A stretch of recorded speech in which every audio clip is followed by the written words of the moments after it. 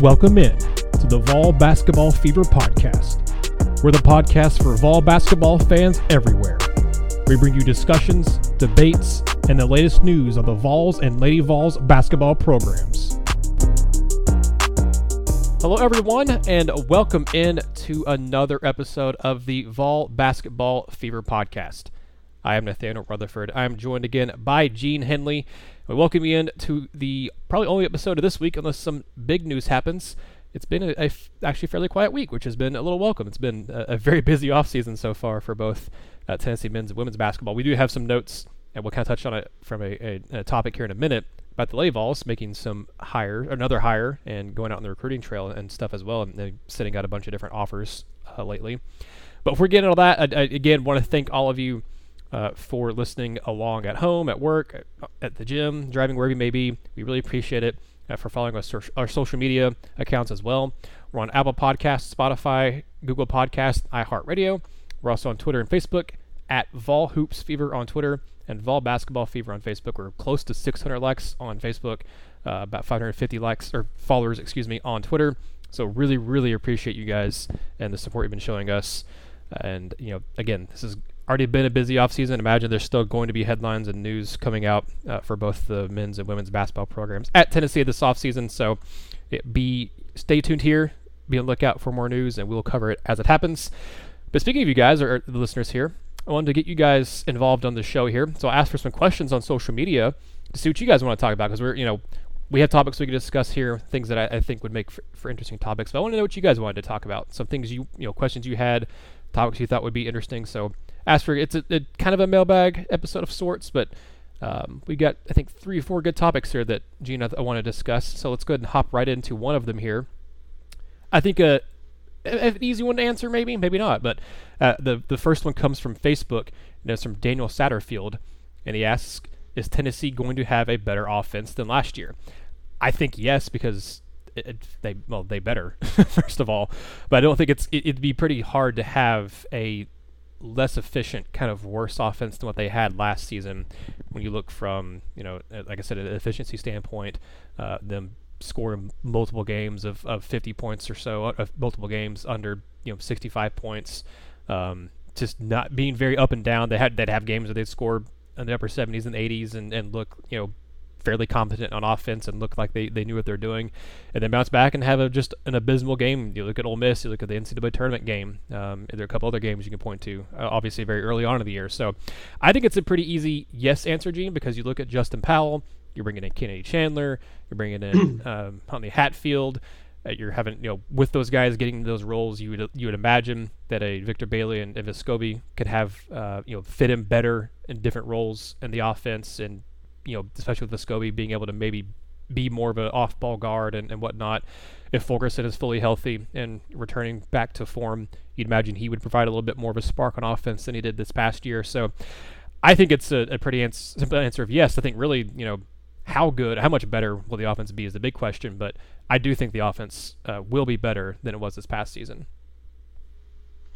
Yeah, and as you said, like, they better be better. And if you just look at the personnel, I mean, like, I always harken back to that 2018-19 team that was so successful. I think they averaged like 82 points a game. I mean, that's what this offense can be when they have multiple people who can do certain things on the court. I mean, you don't have a Grant Williams type player here, but also in theory,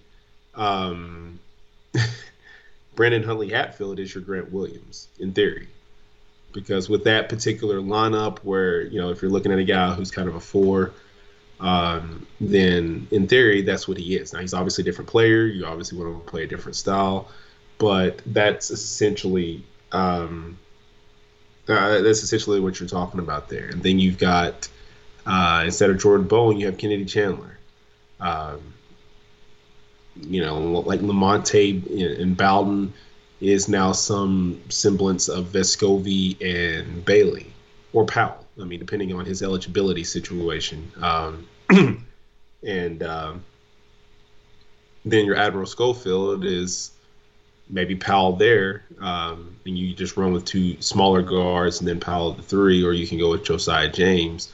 What I look at is you have multiple people who can create. Fulkerson can be a finisher. You've got the new kid, Adu, that can, hopefully finish some for you. You've got multiple guys who can sit there and create for you. And to be effective, you've got to have creators. And if you don't have creators, then guess what? You don't have much of an offense. And if you don't strike fear in your opponents, then you're going to have so many times where your offense is stagnant. And that's quite possible. Like, again, last year, the problem was you didn't really have many guys that struck fear in you. So you were easy to guard. Same thing that happened last season, 2019-20, before or after Lamonte retired. So I think I know what this offense can be, and people can say that it's antiquated or whatever the case may be, but yeah, it looks that way when you don't have the sorts of players. It's not about star rankings or anything like that. It's just, do you have the sorts of players that can execute this style? And I think they're more suited to execute that style. I mean, they were just an inconsistent offense last year. They weren't bad. They were just inconsistent. They had some 80-point games. They had 80 on Kansas, like 78 on Arkansas, whatever the case may be. So they were effective at times. They just have to find a way to consistently put numbers up while also having an effective defense. Yeah, no, I think that's pretty apt and answered. I 100% agree with you said, and I think we've talked about that in previous podcasts as well. So let's move on here to the next one. I think this one will take a little bit of time, and it'll probably be the main topic of the episode, but I think it's a very interesting question from Garth Vader, which I think is really cool. Name on Twitter, @GarthVader18. Is Rick Barnes capable of winning a national title? I think that's a very interesting question because you look at this past year, obviously, with Baylor winning it and Scott Drew getting a national title for the first time in his career. And then you look at the last time there was a tournament, there obviously wasn't one in 2020, but Tony Bennett finally getting his national title for him too. That had kind of broken a streak of it being a lot of the same names. Because you look before that, you had Jay Wright getting his second, Roy Williams getting his third, Jay Wright getting his first, Mike Krzyzewski. Kevin Ollie is a little bit of a outlier in there, but Rick Pitino, obviously a legendary coach in there. Calipari, Jim Calhoun, Krzyzewski, Roy Williams, Bill Self, Billy Donovan, Roy Williams, Jim Calhoun, Jim Boeheim. So you've had really the past 20, 25 years or so, it's been a lot of the same names getting into the national championship game and winning it. I think it's a really interesting question because Rick Barnes has one Final Four, 3 Elite Eights. Obviously hasn't done that at Tennessee, but did that at Texas.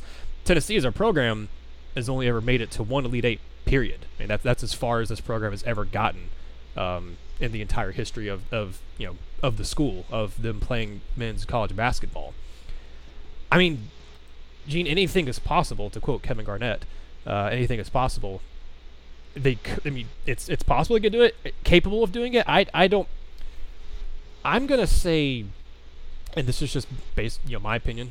I personally, as a Vol basketball fan, would like to be proven wrong on this. I don't think Barnes is capable of winning a national title at Tennessee with the way things are currently set up, with the way he has, his philosophy and whatnot, and the players that Tennessee has. Obviously, maybe this year, I don't know, 2 years, 3 years from now, what the roster is going to look like. But this season, I don't think so. Next season, I don't think so either. Capable. Maybe. I don't see it happening, and it's one of those things also that it's never happened, so it's hard to believe in it happening. It just, to me, the college basketball is such a blue blood dominated sport. That's not been the case the last 2 NCAA tournaments. So, again, you've had Baylor and you've had Virginia winning national titles in the last time we've had NCAA tournaments. So maybe it's a shifting of the tide. Maybe we're seeing some of the blue bloods get knocked down a little bit. But even in those years, you look back, you had, Gonzaga. They've kind of turned a little bit into a blue blood now. They're not a, they're a team that has been near the top of NCAA for the last close to 10 years at this point. UCLA, not really lately, but they are a historically a blue blood. Houston has had a lot of success in college basketball. Go back to the Virginia year, Michigan State. That one obviously Tom Izzo has had that program at a high level for a long time. But then Auburn, Texas Tech were kind of new. Those are teams that haven't made that far before. So I think maybe the tides are shifting a little bit. I'll be curious to hear your answer, Gene, but I personally don't think Rick Barnes will win. Like I said, capable is kind of an interesting way of putting it. I don't think he'll win a national title at Tennessee. But is he capable of doing it? I mean, I don't know how many coaches are legitimately capable of winning a national title in men's college basketball. Because, like I said, you go back 20, 25 years, it's been essentially 7 coaches that have really been doing it, that have been winning national titles year in, year out. So, I don't know. I don't think he will. Maybe he's capable of doing it. I just don't think he will. And I'd be willing to say I feel like a 95% confidence rate that won't happen in his, however many years left he has at Tennessee. I don't think that's going to happen. I'll give him a fighting chance just simply because the randomness of NCAA tournament has to at some point work in Tennessee's favor. Like you look at some of it, I mean, it's people can kind of just point to just the flat out, well, they lost. But I mean, if you look at just some of the losses that they've had, I mean, you can go back to the 08 team or maybe the 07 team that lost in the Sweet 16 to Ohio State with Greg Oden got like 2 fingertips on a shot at the end of the game. Mm-hmm. Like you look at, I'm pretty sure the Michigan State loss in the Elite Eight was like a last second miss or something like that. I mean, when you look at the randomness of it, at some point that works in your favor and not necessarily against you. Now, is that specifically going to happen in this case? I mean, in the next couple of years, maybe not. But I mean, what I do see is a program that is recruiting at a level that you'd have to at least give them a fighting chance. I mean, like the days, in my opinion, it's nice to like live off the blue blood narrative and all this, that, and the other. I kind of have felt that's been overblown a little bit for a while now because, Carolina isn't just out here to get whoever, just go pick and choose whoever they want to get anymore. Like you're just as likely to be a one and done from LSU as you are from Kentucky in this day and age. Villanova's out here winning championships without much in the way of one and dones. I mean, Gonzaga is national power, all these things that you've said. And, but what I see is just the changing scope of college basketball. Now, my biggest question always will be, do you have a mix of youthful talent and quality experience? And what I see, year in, year out with Tennessee, is youthful talent and quality experience. Now, I mean, like you have a Fulkerson who is a quality experience. You've got youthful talent. You had Springer Johnson.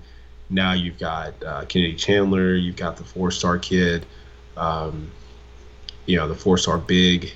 You've got the Huntley Hatfield kid. You've got quality. You've got talent. So if you can just infuse all that, I would say simply why not? Because we're, again, in this day and age, Kentucky's not winning anything anytime soon. Not in the way of championships, just my opinion. Not if Duke's not going to win anything anytime soon. Not in the way of championships because of the way that they, I remember looking at that Duke team with Zion Williamson, R.J. Barrett, and Cam Reddish, and I'm like, that team's not that good. Because you look at the three, and then you get past that three, like, who do they have? And, like, they should have got beat by UCF that year. They got beat, I think, by Michigan State in the next round. That team didn't even make it to the Final Four with, 3 of the top 8 picks in the draft. So, like, what I look at is, do you have a mix? And it seems as though as long as Rick Barnes is going to be in Knoxville, they're going to have a mix. And if you have a mix and you can put it all together for 3 weeks in March and the 1st of April, then you've got a chance. And I think that's all you can truly ask for. Will he get them to a Final Four? That's obviously, that should probably be Tennessee's ultimate goal right now since they've never gone. But can they win a championship?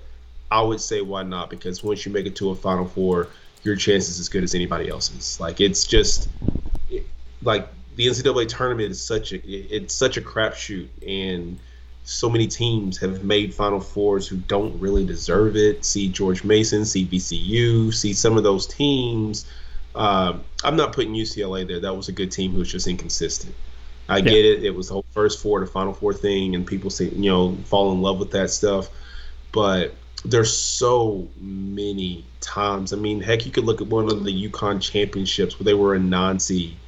I think that was the Jim Calhoun's last one. I think in 2010, that was when Kemba kind of just took over the tournament.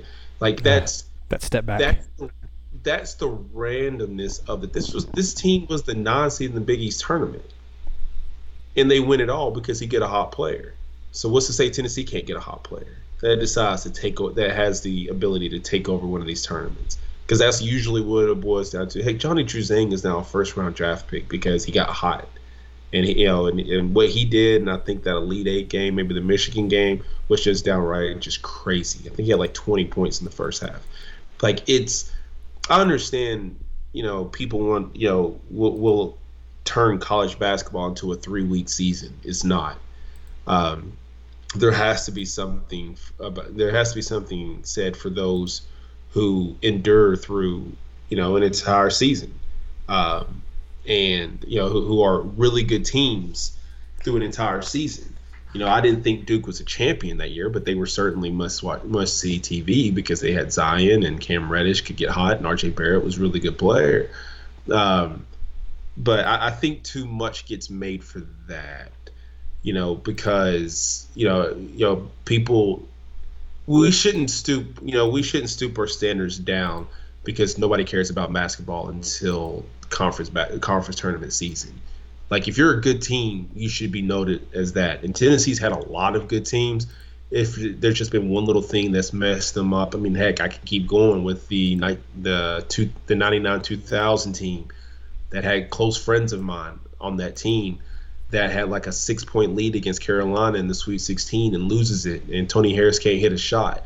Like, these are all things when you're talking about the randomness of that tournament. And that team, look, man, that's probably, if people want to do this thing based off talent, that's your most talented team that they've ever had. When you got 8 top 100 prospects, I mean, Tennessee doesn't have that now. With everybody loving all the recruiting, Tennessee does not have 8 top 100 prospects right now. And all 8 of those prospects were from the state of Tennessee that time. So, and look at what happened to them. Can't hit a shot down the stretch. Carolina gets going. I don't even remember who the players were. Maybe Dante Calabria or somebody. No, I think he's younger. He's older than that. I don't even remember who was on those teams. I mean, Eric Montrose is already gone. I mean, Donald Williams. Names like that are let's already... see. You had, in that North Carolina team, you had Joseph Forte, Brendan Haywood. Yeah, Forte. Played against that guy. Yep, and Haywood, too. Yeah, Forte, Jason Capel, guys like that. Like, these are the sorts of guys, they got you, so, like, I get it. Like, from a championship perspective, you want your team to be great for 3 weeks in March. At some points, Tennessee's going to keep knocking at that door, and they're finally going to get in. And if they get to a Final Four, then you're talking about a team that has as good of a chance as any. So I think, with the amount of talent that is, and the quality pieces that are being assembled in Knoxville, then at some point you keep knocking at that door, you have a chance to bust through. And I think that's all you can ask for. So, that's a long way of saying yes. I think they'll win a championship under Rick Barnes. They're capable of it, at least. I'm not predicting it, but they're very capable. Look at that, Gene. I think if our listeners had to choose and call one of us Negavol, one of us a Sunshine Pumper, it'd be reversed. I think from our based our answers there. Yeah, that was interesting. By the way, that 2000 North Carolina team also had a freshman, Julius Peppers, on the basketball team. And I had to go back and look at pictures of him in a basketball uniform. And my God, I cannot imagine seeing that. Who's listed as a 6'7", 290 freshman on that team. I can't imagine watching him come running at me to dunk a ball in the lane. He looks like a football player in a basketball jersey. Look at the pictures of him. Oh, boy. Very scary. Yeah, very scary. But, yeah, no, that's a good point. You're talking about that 99-2000 Tennessee team, and that roster was loaded. You had Vincent Yarborough, you had Tony Harris, Ron Slay, Isaiah Victor, C.J. Black, John Higgins. Oh, by the way, you also had a freshman Marcus Hayslip on the team as well. That's and he had other names that I recognize like Del Baker and Terrence Woods on there as well. I mean that's a very, very good team. With a talent-wise there, and a couple of those guys went on to play in the NBA as well. So, yeah, I mean, I think you make some good points. I don't know. I just have never seen Tennessee men's basketball reach extremely high heights. It's very hard for me to wrap my mind around that. And I think another thing that I can imagine our listeners thinking in their heads about this, I'm surprised we haven't gotten a question about this or comment about this really for many podcasts yet, Gene. Maybe would have if we had really had this going during the season this year. But Rick Barnes' salary, it gets thrown out there a lot about his $5 million salary and stuff. I mean, it's one thing to ask, is he capable of winning a national title at Tennessee with his salary, with him being, and right now looking at the USA Today coaches' salaries for college basketball, he is number 5 in the country. He's right ahead of, Roy Williams is no longer there. So I think this is kind of a little different too, because you have guys like Chris Beard, who is no longer at Texas Tech. He's now at Texas. I don't remember what his salary is, but I assume he's probably getting a hefty chunk of money there. But Rick Barnes is still, whatever, he's still top 10 in the country, and is only second to Calipari in the SEC in terms of pay, an annual pay. I mean, how does that affect the expectations for him, and how does it affect the expectations for Tennessee? Because, like we just laid out, Tennessee's only ever been to one Elite Eight. They've had several times where they've come up just short. Even in that Elite Eight game, they were a couple seconds, a couple minutes away from advancing to the first Final Four in school history. And they've had at least 2 other Sweet 16 games I can think of where it was extremely close and Tennessee had a chance to get to another Elite Eight. Does that change anything in your mind? I think that the ammunition of throwing that $5 million per year thing out there is a thing that I see a lot of. Just to be honest, some people are just being trolls and like to throw that out there whenever Rick Barnes doesn't live up to expectations or doesn't, they have a bad game, and we're paying this guy $5 million a year to play these 5 stars 10 minutes a game and do this, do this and that. I think there's fair criticism for him and the expectations, looking at what he's making per year. But I am curious, in your opinion, how does that affect how you feel about, should he be expected to win a national title with that salary? Is that a expectation that we should have on him? Or because you look at what he's done, you look at what Tennessee as a program is just getting to a Final Four, would that justify his, quote unquote, justify his $5 million salary? Because I personally think it would. That'd be school history, be his second Final Four ever. If Tennessee got to a Final Four, I think paying Rick Barnes $5 million a year is 100% worth it to me. But you'd be, if in a normal year, in a non-COVID year, with the way, if that team you imagine would be pretty good in the regular season, they'd make up that money with TV money, with attendance money. They'd make up that money in a heartbeat. Really, probably just based off of game in and game out, getting butts in the seats and getting concessions and stuff in Thompson Bowling. So I think even just getting to a Final Four would quote unquote justify that salary. But I'm curious, do you think that's something that, because he's making that much money, because he's making money, in the same sort of ballpark as guys who have made, deeper runs in the tournament more consistently and stuff, does that make it, is that expectation on him now for sure? Is that something we should be expecting from Rick Barnes in Tennessee in the next, I don't know, 3, 4, 5 years, however long he's going to be here? It shouldn't, but it will. I mean, people will. Like, if he was, here's the thing: if he was making $2.4 million and give you the same results, you'd complain that he's being overpaid. The amount of money should not affect the job performance. It should not in any way, shape, or form in any line of work. Like, however much money you make, it's basically dependent on, it's based off of, what's the market dictate. And at that time, the market dictated that if you want to keep this guy, you're going to have to pay him.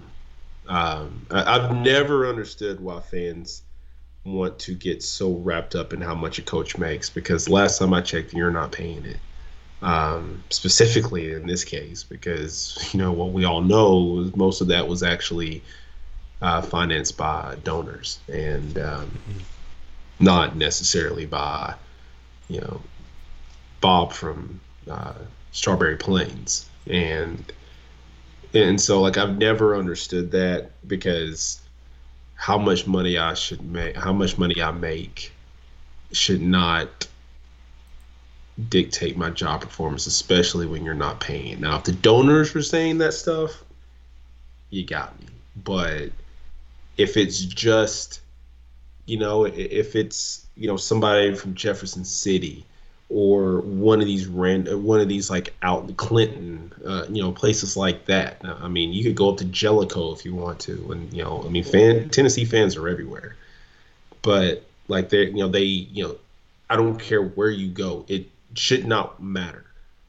Like, should Rick be better? Perhaps, maybe. Rick didn't sell people that they were a national championship team. I think it was mentioned, but if you're a top 25 team that doesn't mention we're competing for a national championship in November or December, if you're not mentioning that, then people aren't asking the right questions, because everybody who is a top 25 caliber team, I mean, let's not forget, it wasn't like a ton of people were picking them for national championships. Outside of Knoxville, I remember preseason like 10, 12, in that range. Yeah, there was way more preseason hype for that last year of Grant Admiral and Bone and those guys. There's a lot more. I mean, they were almost like they were what, number 6 in the country, I think, preseason. Yeah, so yeah, there's a lot more preseason hype for that team too. So so again, you get outside of Knoxville and everybody's like, yeah, we don't really, maybe everybody else kind of saw, because and plus, I mean, I had the argument last season, in the 1920 season, that I didn't think that people would rank Tennessee nearly as high based off of the season they were having. When they were an average team, usually you kind of have to build that thing up. So yeah, you brought in the freshmen, and that didn't quite work out. You brought in, it didn't work out. National championship, obviously, first round of the NCAA tournament. So like that's something. It's just stuff like if Tennessee was preseason number 3 and they finished, like if I recall, there was like a football team maybe 15 or so years ago that was like preseason number 2 or 3 and was like 6 and 7 or something. Maybe it was Fulmer's last team or something like that. But it was a 2005 team that was I think they were number 5 in the country. Yeah, they were really highly ranked, and then they finished 5 and 6 that year. Yeah, so if that's what you're doing to me, if that's what you're saying, I get it. You're talking about a top 10, 12, 15 team going into a random tournament where anybody can legitimately get hot at the same time, especially in a season like this season where nobody knew how good anybody was.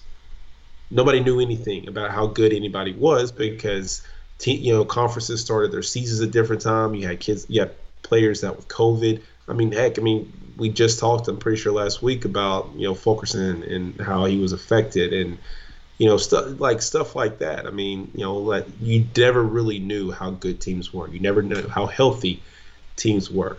Nobody realized that. Oregon State was a quality team. We didn't know that. Nobody realized UCLA. Heck, the Pac-12 in general. People are too busy laughing at their football struggles. And to now realize, oh yeah, there was a time when UCLA was a dominant team. Arizona won a championship with Mike Bibby. There's got to be more. I mean, USC's a good program now. I mean, like, you look around that league and you're like, okay, I get it. Like, there's quality teams in this league. Oregon just had runs recently, Final Four championship game. It's a good league. It happens. But nobody really knew just exactly what they were. So, like, I just always will push back against the money thing. Like, if he was making $3 million, you'd still have the exact same expectations. You would. Because, you know why? Because you're Tennessee. And until somebody exerts themselves as the dominant program, apologies to baseball, but usually you want that answer to be men's basketball or football. Um, I mean, I remember the Cal State Florida days too. That used to be good in football, baseball. I mean, I understand that, but and who knows? Maybe I me not living in California, I can't speak on that. But yeah, usually you will base your success off your football and basketball programs. Football one, men's basketball two. Rare example like occasions where you have a UConn or a Tennessee women that that works the way up the ladder. But yeah, or heck, yeah, apparently LSU now because they're just handing money out left and right. But yeah, so like that's my thing. Like if he was making $2.7 million, your expectations would be just as high because he's a reputable name. He has success at Texas. You recognize him, so you expect victories. You expect winning. You expect championships. And the best he's giving you, and if we're framing this from a Tennessee fan's perspective, the best he's giving you is a co-SEC championship and a couple second-place finishes in the SEC tournament. So, but he's recruiting at a high level. He's doing everything. Your respective program. People will, as long as he's coaching you, you'll be hovering around the top 25. And again, what it all boils down to is eventually Rick's going to break through, and then you will. And then when he wins it, when he wins it, then he won't be paid high enough. Welcome to. Like, yeah, and the money in men's basketball is weird anyway. I mean, it's not to the same level where coaches are all the coaches are making an exorbitant amount like they are in football, but they're still making. It's weird because you look at I think a lot of the reason why people bring up that number for Barnes because he's sandwiched in between a bunch of guys who have won titles and made title appearances. But you look at kind of the levels of it. I'm looking at Calipari, Coach K, and Jay Wright are all kind of in a league of their own. Calipari made over $8 million. Krzyzewski made over $7 million and Jay Wright over $6 million. No one else was even touching it. No one else came with him in a million of those guys. They're kind of their own kind of echelon of salary. Then you look at Chris Beard, made a national title appearance, didn't win one, but he made a national title appearance. Then you have Rick Barnes, Roy Williams, Tom Izzo. But then you look at, to me, guys who are still kind of in that same kind of ballpark of, looking at their what they're scheduled to make. They're kind of their pay around the $4 million mark or so. Bruce Pearl has that one Final Four appearance, just like Rick Barnes has one Final Four to his name. Buzz Williams hasn't made a bunch of deep tournament runs. Fred Hoiberg hasn't either. Chris Mack, he obviously had a lot of success at Butler, but I don't think he's made a big run at Louisville. And then you have Brad Underwood at Illinois, who's making $4 million a year. Who I think his best finish that wasn't vacated by the NCAA was recently with Illinois was a round of this past year, the second round exit they made. And then you look at Utah with Larry Krystkowiak. I never can remember how to say his last name, but to me the money in college basketball is weird because but looking at that list right there are a lot of guys who you could say are overpaid based on what they're making and the results they've had. So I think, to me, Gene, all coaches are overpaid for the most part because they're getting paid just a ton of money, and yet the players are not getting anything. That's a conversation for a different day. That'll be a whole podcast, I'm sure, if we ever get asked a question about players getting paid or not. So I'll avoid that for now, and I'm sure someone will follow up on social media and ask us, and we'll have to discuss it in a future podcast. But you mentioned Lady Vols there. We've got two more questions, and one of them is about the Lady Vols. Jeff on Twitter at Florida Vols fan. I'm guessing that's FLA Vols fan, so I'm guessing Florida Vols fan asked, how is Coach Harper able to pull in such talented assistants? What is she selling? So far, she's been a home run hire by Coach Fulmer, which, again, she wasn't hired by the current administration. She was hired by Philip Fulmer as athletic director. Wasn't hired by John Curry, but Tony Votilla was. It's hard to keep track of which AD made which hires at this point for Tennessee because there's been so much turnover. But we covered, I think, last episode that Kellie Harper had hired Samantha Williams as an assistant for her staff to fill one of the two vacancies on her coaching staff. And then this past week, I think maybe I'm trying to find the post. I think it was on Monday, or it might have been later than that. I think it was a little bit later than that, where they made another hire. Lady Vols did. You had, I'm trying to find the name. Here we go. Kellie Harper added Florida State associate head coach Joy McCorvey. Joy McCorvey, let me say that again. She'd been at FSU for a few years. Like I said, just got promoted to associate head coach this past year. She'd also been at Michigan for several years. Again, seems like another really good hire for the Lady Vols. And again, this is a Lady Vol program that has been down recently. But I think to answer Jeff's question, Gene, I mean, people talk about kind of the power T selling itself, and you can recruit to Knoxville just by being at Tennessee, in football. That's like double, triple, quadruple the case for the Lady Vols. I mean, you're talking about one of the two biggest names in the entire sport. It would be, I guess the comparison for college football's sake would be looking at Lady Vols or kind of like right now, either the Alabama or Clemson of college. But I mean, obviously they haven't won the titles like those two teams have, but talking about name recognition wise, they're up there with the Ohio States, the Alabamas, the Miamis, the Michigans, the USCs of college football, but women's basketball. They literally were the powerhouse for decades of women's basketball, thanks to Pat Summitt. And I think part of that is just because you can recruit and hire to Tennessee just based off the Lady Vol logo, based off the Lady Vol name. But also I think we're seeing from things I've heard, and I'm sure you've heard even more, Gene. I think you'll have even better insight into this, but just some things I've seen from interviews and talks from former players, from other coaches and things like that. I think Kellie Harper is also just very well respected in the college basketball world, or the women's college basketball world. I think she's very well respected. Goodness, I can't say that. Well respected, and I think you're looking at a case where it seems like the Lady Vols are kind of coming up. They're finally starting to bounce back a little bit. They have an intriguing roster that has a pretty good amount of talent there, a pretty good amount of returning experience that's not just a bunch of young players as well. I mean, from the outside looking in, I could definitely see how this would be a very intriguing situation to come to for Samantha Williams and Joy McCorvey. And you look at, they're coming from programs that have had success in the past. Obviously I think Lady Vols are bigger than FSU or bigger than oh gosh, I cannot remember where Samantha Williams came from now, but she's been all over the place over the last few years. I know she coached at several different stops. NC State was where she played, and then Joy coached at Kentucky. Yes, thank you. That's right. And then Joy played at St. John's and coached there, and then coached at Michigan as well. I think it's like I said, a combination of the factors that the Lady Vol name is just one you can recruit to and attract talent, coaching and players wise easily to.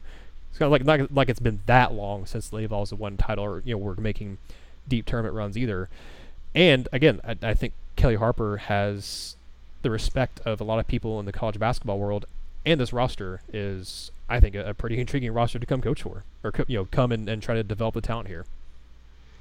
Yeah, and I think what's good is that you are looking at maybe a 2-year run with this current coaching staff now, with the Florida State assistant and obviously Samantha Williams, because there are questions in terms of who can step into Renee Davis's shoes, and I know we kind of differed a little bit on just what the new player, I can't remember the girl from Troy, what she can do and how she can help, but like what I look at is like if you can build that thing in a year or two, then maybe you have to replace 2 more assistants, because now you're building positively.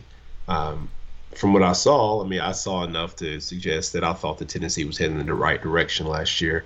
There were some inconsistencies. I get that. There was, I think the Georgia game was one that people weren't exactly fond of. They blew a big lead. But then they also turned back around and they performed admirably against UConn, a UConn team that was Final Four team. No, they get knocked out. Well, wait, they might have been Final Four. They at least got to Elite Eight. Yeah. Yeah, UConn beat Baylor, and then Arizona beat UConn to go to the championship. Right. But so they performed there. They had the big win against South Carolina. They did enough to let me to believe that they're certainly trying to head in the right direction. And so, like, when you have a staff like this and you have somebody like Harper who has taken 4 different teams in NCAA tournaments, that's not a huge list, if I recall. Western Carolina, NC State, Missouri State, and now Tennessee, 4 different teams she's taken to the NCAA tournament. Like, there's a level of respect that comes along because it's not easy to do. I actually covered another coach who did that in Jim Foster, who did it at St. Joseph's, Vanderbilt, Ohio State, and UTC. So that's not easy to do. But so, like, what I see is people want to hop on board here because, as you said, she's respected. She may not be a sexy name, but she's won everywhere. And if you can bring in, if Tennessee recruits to itself, like so many people suggest, then you can bring in a couple of high-quality recruiters that can immediately figure out exactly what this team needs and help bring that particular piece in. As I said, my biggest complaint against Holly Warlick, the former coach, not a complaint, but just an observation, was I felt like she recruited stars. I felt like she looked at maybe the top 25, top 50 list of players and said, okay, let's see how many of these we can get. And it led like a certain to football head coach at Tennessee a few years ago. So it led to a lot of quality talent, but it also led to no cohesiveness and a bunch of people hitting the portal, like almost on a year in, year out basis, and a bunch of just no chemistry at all. Like, I saw Holly's last team, and I'm like, this team is so splintered. They're all stars, and then you look around, that was barely 2 years ago, and all of those players, Westbrook's at UConn, Mimi Collins is at Maryland, I believe, Zay Green is at Texas A&M. I mean, Renai Davis is gone now. Like, all those quality pieces that you were bringing in, none of them stayed. None of them. In those last few years, it was just a revolving door. So, like, one of the keys to recruiting is making sure that you all have meetings to diagnose exactly what you feel the team needs, and then you're able to send those recruiters to go out there and get the job done. And now what Kellie has done is she's gone out and got two of the best in the country. One who's experienced, and one of the up and coming assistant coaches in the country for a good Florida State program. So when people ask why, I mean, that's why. A respected coach, one young assistant who senses an opportunity to go from Florida State to Tennessee. It's almost the same as going a men's assistant going from Tennessee to Duke. It sounds crazy because you're talking about Power 5 to Power 5, but there is a difference there. Yeah, there are different levels. Respect. There's a respect difference there, and Tennessee's always going to win that battle in women's basketball, and so that's what's going to happen. Now, what do they do with it is the next question, but I kind of feel like if you're a Tennessee fan, you need to be happy with what you've seen. Yeah, I was trying to find that note you mentioned about her taking 4 teams to the NCAA tournament. I took forever to find it, and she was only the second women's basketball coach ever to lead 4 different teams to the NCAA tournament. It doesn't mention here in the article I'm looking at who the other one was, but she's one of only 2 women's basketball. Who? No, that's Jim Foster.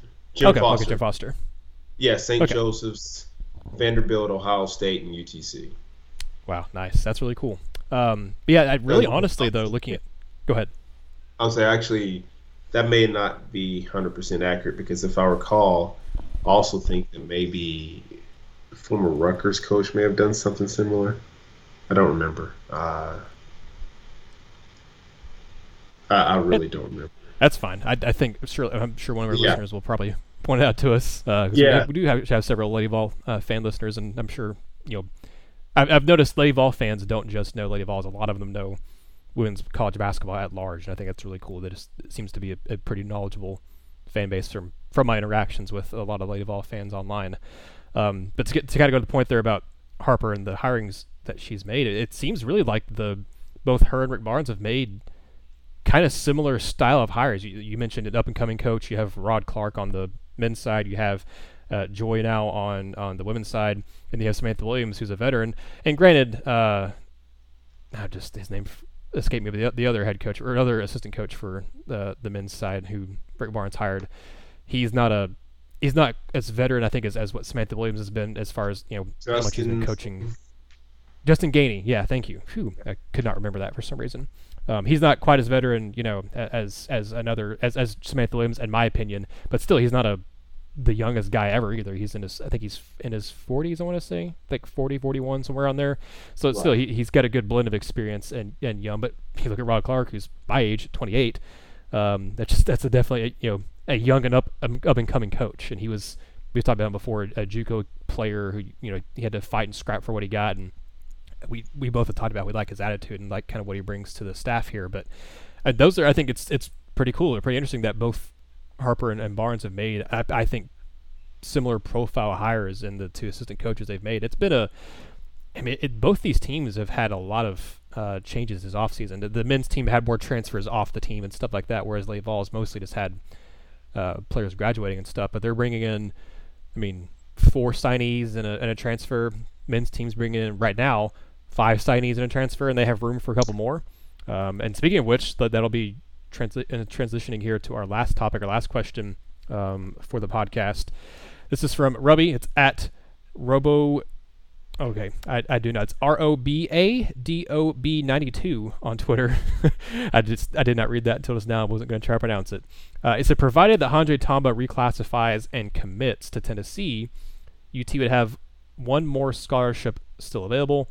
How should it be allocated? And asking us not just positionally, but positionally, and should that go to a high school player or should that go to a transfer? So if Handre Tamba does reclassify and commits to Tennessee and is able to, come in and be immediately eligible for Tennessee this year, they have one roster spot. Is that something that Tennessee should try to fill this year? And if they do, how? Or is that something that we think they should wait and hold on for next year? We've kind of touched on this, Gene. I don't know if we've really talked about it directly, but we've talked about, the 2 remaining roster spots and whatnot and kind of how that should be filled out. But I don't think we've directly talked about if they get Tamba and have one spot remaining, how should that go? And should they hold on to it for next year? Because I think I could see the logic in holding on to it for next year, because with the way the transfer market and stuff is now, it'd be nice. And really also just kind of the way that Rick Barnes and his staff have done the last, really 2 of the last 3, if not all of the last 3 recruiting cycles, of identifying some late additions to the recruiting classes. I know they did obviously in 2019. I'm trying to remember if they did it in 2020 or not. They've obviously done it in the 21 class here with getting Adu to commit, getting Quentin DeBonge to commit as well, and of course on the Hatfield as well. But they've been pursuing him for a little bit, and he obviously reclassified too. So I think I understand the logic in holding on to it for next year, and try to hold it for another transfer next year or another high school recruit. But I also think you're going to have enough turnover next season anyway, with guys graduating, with guys going to the NBA and whatnot, that I don't know that you really need to hold on to it. I think, to me, if I'm Tennessee, if you get Tamba, I would make that last roster spot, if you're going to use it for this year, which I think they should. But I can understand them not doing it. I would look and try to find what you think is a great fit from a transfer perspective, and whether that's another big man, add some front court depth, which I think if you get Tamba, you probably don't need to add another big man, getting another shooter, or getting maybe a James Daniel type of a backup point guard like you had 3-4 years ago at this point with him on the roster on that team that was picked to finish second to last in the SEC and then won a share of the title, regular season title. I think that would be my way of doing about it. And obviously there's still, hundreds and hundreds of players in the transfer portal. So, and there's still going to be a few guys that go into the transfer portal between now and whenever, because you just saw Dylan Dessou go into it within the last week, and then obviously now he's going to Texas, and Texas is having a really good offseason in men's basketball right now, getting Chris Beard, getting a transfers and stuff they're getting to that roster. But Gene, that's how I would do it. I would say if you get Tamba to reclassify and get him into this class, and I think he's probably a guy who I don't imagine will play a whole lot, would maybe be a redshirt candidate, but you'd like to have him in and progress him at the college level rather than have him be, at the high school level for another year, because I think he's reclassifying because he's a really smart kid, has the grades to do it, so he's going to do it. It wants to do it. But to me, if you get him and you have one roster spot available, if you're not saving it for next year, I think you look for a transfer, not just to take a guy. I think you look for a guy who you feel like can help Kennedy Chandler, or a guy who can, either by being a backup point guard to him, or by being just a really darn good shooter, a guy who's going to give you some more offense. Because I think you're bringing in Jemai Mayshak, who has good defense. You already have guys on the roster like Josiah, who's a really good defender. Fulkerson's not a bad defender either. So I think you have defense. It's not like you're just going to go from being a staunch defensive team the last couple of seasons that doesn't have good offense to suddenly now you're going to try to score a bunch of points and not care about defense. That's not how Rick Barnes operates. He definitely likes getting guys who have that tenacity and defense mindset. But I think you go after transfer, and I think it's a transfer guard. Maybe a guy that can play the 3 or like a small forward type, but you already have that with Justin Powell. Kind of, he's more of a 2, I think, than a 3. But you have that. You have Josiah, who can play the 3. We talked about Huntley Hatfield can maybe play the 3. Maybe a big guy at the 3. He can definitely do it from a skill set perspective. I don't know if you really need to go get another 3. I think you can get a 2 or a combo guard, like a guy who's a 1 that can score more and does more than being a distributor. So that's what I would do. I would go after a transfer guard, a guy who is going to be a valuable boost to this team and fill a hole that you feel like you still have in the roster, because it's not guaranteed. We talked about Bailey and Vescovi will probably show improvement and probably play better next year based on the guys that they have around them. But it's not guaranteed. If you can go out and find a guy who has is a career like 35, 36% 3-point shooter or whatever, I'd say go nab him if you can. If he wants to come to Tennessee, I'd say definitely go do that. Or a guy who averaged 3, 4, 5 assists per game at his wherever he was, go grab him. Help Kennedy Chandler along, and you're not just relying on him. And then at Vescovi, who's not a bad point guard, but we've seen what he can do there, or a James, who's again not a bad point guard, but he's not a guy you want to be kind of the lead point guard guy. So that's my answer, Gina. I'm curious if you have a different one, or if you're more in the camp of maybe saving it for next year. I'm never the camp of saving it, because I would save it if what you need is not there. Like, I'm not just going to use it, but I think we're kind of in a similar boat here, because I think I would prefer to have a guy in place who is I don't want a freshman guard. I don't want an incoming freshman. I would personally want to find a transfer who has multiple years of experience. Who has like multiple years remaining, I should say. Yes, right. Yeah, 2 or 3 or 4 years remaining. Maybe they played as a freshman this past year. Maybe they played as a sophomore this past year. But whatever the case may be, I would go for a kid in the portal who has multiple years of experience, because you've got a freshman guard and a highly touted freshman guard. You have a sophomore in Vescovi, who, some of the complaint is that he can't really create for other people. He may have some. He does creating for other people. So, and then your other guard options are Bailey, who is kind of just Vescovi with more usage in a sense in terms of what he does. And I mean, I know they've got the Mayshak kid, but is that it? Am I forgetting somebody in their guard rotation, or is that it? Let me double check. It's kind of hard to remember the whole roster at this point. Yeah, Josiah kind of. Yeah, kind of Josiah. Yeah, but he's not one of those like kind of creator guys. No, he's definitely not. That's not how I would label him. Not at all. Yes. So, that's the guard rotation. Yeah, that you named it. That's it. So I would personally want to find get one more person in place who, again, could be a sophomore. Maybe, like, you certainly wouldn't mind if they're a pretty decent shooter, but if you can get a maybe lesser talented but more experienced Kennedy Chandler, then I think you're in good shape. Just my personal opinion, because you've got two guys who can hit shots going into next season in Vescovi and Bailey. You've got Josiah, who can play a multitude of different roles and positions. But so like now what you need is somebody, if Chandler's having a bad game, can still do some of the Chandler stuff, but is a little more experienced in kind of maybe limiting some of those. Because look, man, Chandler's going to have like a five turnover game or something, and it's going to be maybe in a conference game. But you can kind of help yourself by bringing somebody in who can maybe calm him down at times. Where they're in a pretty good spot. But I think you can't really have too much of a guy who is like maybe a sophomore or perhaps even a junior who was productive at mid-levels somewhere. But, obviously when to hit the portal. And maybe you find a graduate transfer there too. But I think you need a backup point guard whose position is point guard.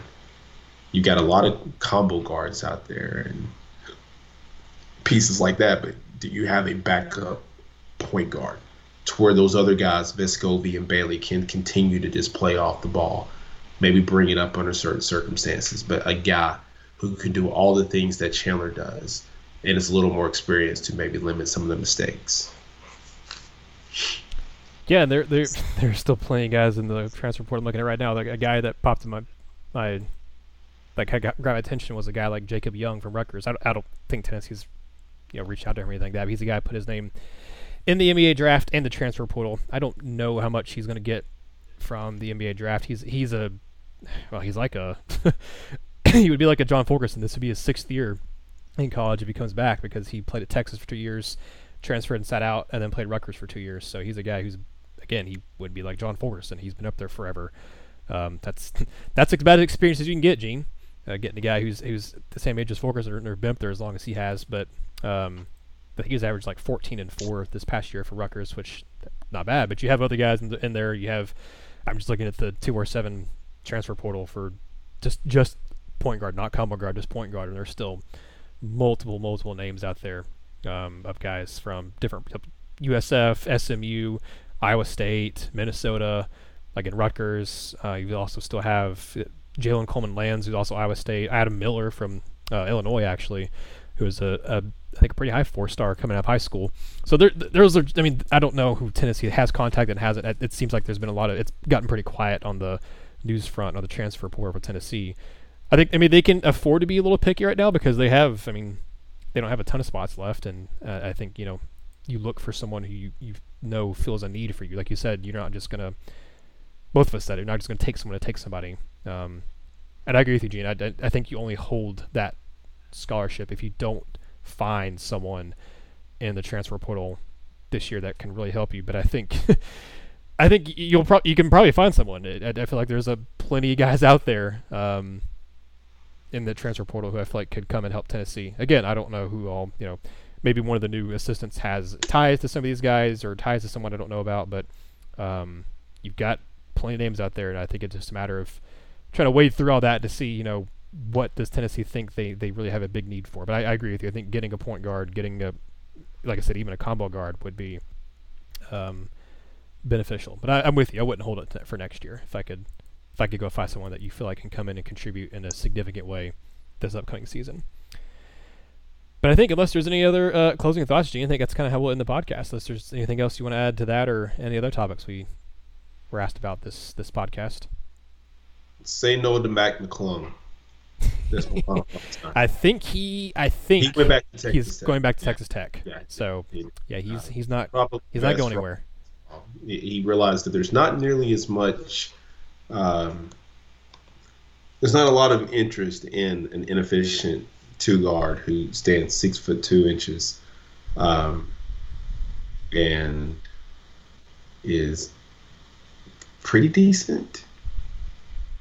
But he's he's a fun player. He'll be, and this isn't a knock on overseas, but he'll be an overseas guy. He won't be an NBA guy. It is what it is. So just stay there. I mean, that's a good program. I mean, unfortunately, they're going through a coaching change for him, but hey, he's still got 2 years of eligibility left. So hey, just go be a legend somewhere. Man, you got over 1,000 points in your career. You've been good. You've been a good player. Not a good shooter. Career 40%.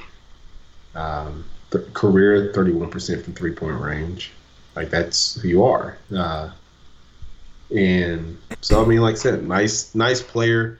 I never really got the Tennessee fans, like, just kind of love fest for him, maybe because he grew up relatively close by. But he had a chance to be fun.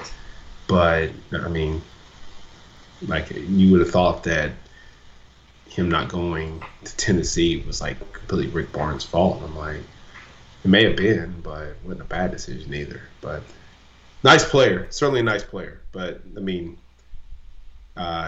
he would not have been, even if he was still available, he would not have been what I would consider the answer to my question as to what they need.